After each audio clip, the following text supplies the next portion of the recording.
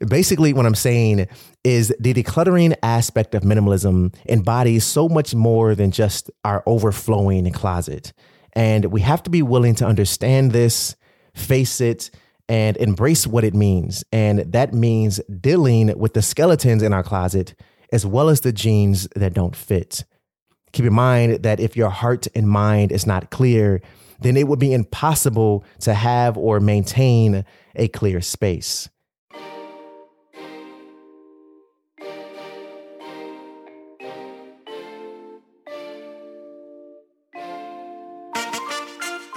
Hey, what's up? My name's Ron Banks, and I'm passionate about all things creativity, intentional living, habit building, and helping strong-minded individuals like you regain control of their life.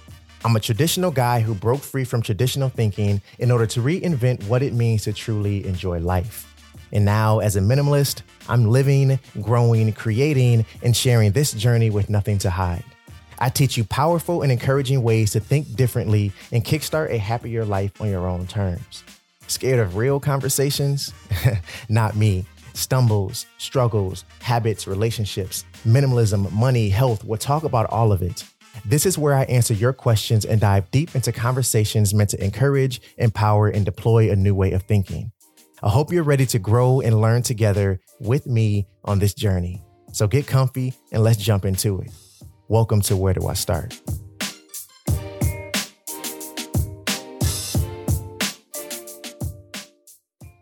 What is minimalism? A simple question, right? Yet one that I feel comes with more answers than one. And I want to break it down together because I feel this term, this word is easily misunderstood because it comes with a predetermined definition that's lacking in context per se. For example, let's do a quick internet search here for the word minimalism and see what pops up. Okay. The first definition that pops up says that minimalism is a style or technique, as in music, literature, or design, that is characterized by extreme spareness and simplicity. That word extreme doesn't sit right with me. I don't like it. And I want to talk about why as we start to deconstruct minimalism in the next few minutes. And if you're ready, let's jump into it. This is Where Do I Start? Hey, if this is your first time tuning in, I want to encourage you to subscribe to the show and become a part of this growing community so you can not only listen to all of the interesting episodes coming up in the next few weeks, but so you can also join in on the conversation and share what you're learning with the people most important to you in your life. You can find Where Do I Start on all your favorite podcast platforms. Okay, before we dive into this conversation, I have to say that if you're a fan of my YouTube content and you're also loving this podcast series as well, then I'm sure you're also going to enjoy the private version of this podcast. If you don't know, I have a private version of Where Do I Start on Patreon, where we have more personal conversations about minimalism, poetry, life, and everything in between. But I also answer your Where Do I Start questions in a more direct manner. So if you want to tune into those episodes, you can head over to patreon.com/Ronald L. Banks. All right, let's start to break down this word minimalism. I did a quick internet search earlier, and we saw that minimalism is defined as a style or technique, as in music, literature, or design, that is characterized by extreme spareness and simplicity. And I'm not a fan of that word extreme, right? And here's why. When you think of minimalism, knowing the definition I've just read, what's the first thing or picture that comes to mind for you? Go ahead, say it out loud or write it down. Now, my guess is that you thought about or envisioned one of these few things: an all white space, the look of perfect symmetry, beautiful plants in every corner of the room, a kinfolk or serial magazine placed perfectly on the living room coffee table. Or maybe you envisioned a room or a life that's filled with what seems to be nothing. The word less comes to mind for me. Living with bare minimum in the extreme sense, right? Now, why is this the first thing we think about when we hear the word minimalism? See, just like great advertising or branding, we naturally associate the meaning of a word with the things we constantly see in relation to it. For example, let's take the word luxury. big house, expensive car, high-end name brand clothing. Or how about the color red? RED. We associate this word with things like danger, stop signs, or heat, right? Something that's being hot to the touch. Forgetting that red is also love and passion. Luxury is also flexibility, opportunity, intentionality, and purpose. See, without overthinking or overcomplicating this idea, I've already peeled back the first layer of this onion, so to speak, as we start to deconstruct minimalism. Because the definition of the word itself directly speaks to only the things we see, not the entire picture. If you don't believe me, search the word minimalism right now on Google Images or on Pinterest if you use it, or on any other image-based application you want. Tell me what you see. In fact, at me on social media, at I'm Ron Banks, and tell me that you're listening to this episode and this is what you see when you search minimalism. I'm curious to know. Okay, let's peel back more of these layers now. Okay, another term that tends to pop up alongside minimalism is decluttering. Now, this is where I'm really going to start to deconstruct everything you've previously known or believed about this word minimalism. And I'm going to give you something different to think about that you can take with you and ponder on for a while. See, very often, decluttering is only associated with our physical space, the things we can physically see in relation to us, right? Our clothes, shoes, old movies and CDs, if you still listen to CDs, photo albums, makeup and hair care products, kitchen gadgets we don't use or tend to forget how to use, and anything else you can think of, right? That's in our physical space, right? Anything that's in our physical space. Now, because of this, because we naturally associate decluttering with solely our physical space, the things we can touch and see, right? It makes sense now why minimalism is viewed as a space with barely anything in it. Less, right? Living with less. No wonder minimalism is easily misunderstood, because it's easy to make a pre-assumption about or have a prejudgment towards something that you may not fully understand. In this case, minimalism. Now, to deconstruct this further, I want to help us start to broaden our perspective a little bit. Because yes, minimalism is about decluttering, but it's decluttering more than just our physical space. Yes, minimalism is about living with less in a sense. But actually, I like to say that minimalism is living with more of what matters by choosing to want less of what doesn't. If you're enjoying this conversation as much as I am so far, please share it with someone and tell them to tell someone to tune in to Where Do I Start? All right. My palms are starting to sweat a little bit because I can't wait to break this down even further. And in order to do that, I want to approach these two ideas, decluttering and wanting less, independently. Starting with decluttering and why decluttering is so important and in what ways it connects to more than just our physical space. Because trust me, your overflowing closet should be the last bullet point on your list through this journey of minimalism and intentionality. Now, a few moments ago in this conversation, I mentioned that decluttering is another term that pops up alongside minimalism, right? That tends to pop up alongside minimalism. But I want to read the literal definition quickly before I break it down and tear it apart and rewrite it per se. Okay, decluttering or declutter means to remove unnecessary items from an untidy or overcrowded space. And I want to highlight the last part of this, right? An untidy or overcrowded space. Again, focuses only on the things we can see, the physical aspects of life, forgetting that there's much more to it than that. Now, here's my rewritten definition. Declutter means to remove unnecessary items, thoughts, emotions, and memories from an untidy or overcrowded life. I'll let that sink in for a second. To remove unnecessary items, thoughts, emotions, and memories from an untidy or overcrowded life. So why am I phrasing it, decluttering it this way, right? Have you ever made your untidy space tidy, yet still felt overwhelmed and overcrowded in your heart and in your mind? See, the reason you feel this way is because you've failed to declutter these areas in your life. Now, I'm not saying you've failed at life. That's not what I'm saying. I want to make sure that's clear, right? What I am saying is that you've failed to declutter the mental and emotional clutter in your life. Now, maybe you're listening to this and thinking, well, I don't have mental and emotional clutter, or I don't even know what's considered mental and emotional clutter. As far as I'm concerned, I'm good, right? And you may be one of a handful of people who actually deal with emotions and mental things as they arise. Others of us, including myself once upon a time, don't. Instead, we bottle them up and hold on to them like the t-shirts we have folded at the bottom of the pile that we never wear, but like the color of. Basically, what I'm saying is the decluttering aspect of minimalism embodies so much more than just our overflowing closet.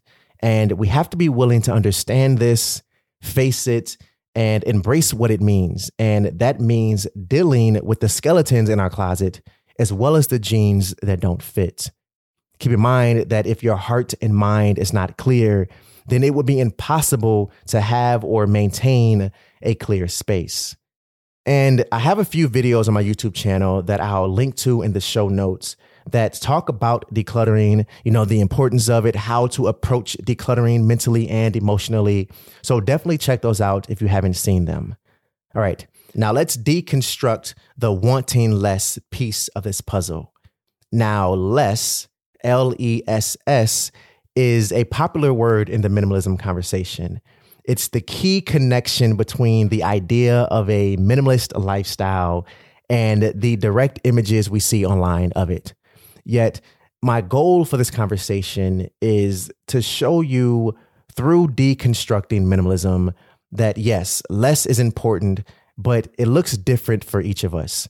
The only similarities we have or should have is the mindset behind wanting less. So what is wanting less all about, right? I thought you'd never ask. First, let's break down why we tend to want more in the first place. See, our desire to want more is no fault of our own. It's simply hardwired into our brain's natural functions. And in order to change that, right, to change that desire we have for more, we have to be willing to embrace the fact that we're human. Ooh, I'm going to say that again. In order to change that desire we have for more, that natural feeling, we have to be willing to embrace the fact that we're human. In other words, accepting our natural faults, right? The things that come naturally with being human. And in the process of accepting this, we also have to practicing better habits. Habits that will guide us down the path we should be traveling, or one we want to travel, right? Towards an intentional, purposeful, higher quality of life with less. Remember, minimalism is living with more of what matters by choosing to want less of what doesn't. Now, learning to want less is impossible to do until we fully understand why we tend to want more in the first place. And generalizing an explanation for this, for why we want more isn't always fair to do, right? Because we're all different. We each have different stories and different backgrounds and reasons why we are the way we are, right? It's what makes us unique, right? And while these things and ideas help shape our actions and our way of thinking as individuals, I do believe that there's one thing we have in common that's driving this behavior of wanting more that's separate from the idea of it being a natural fault of ours. And that thing is gratitude, or the lack thereof.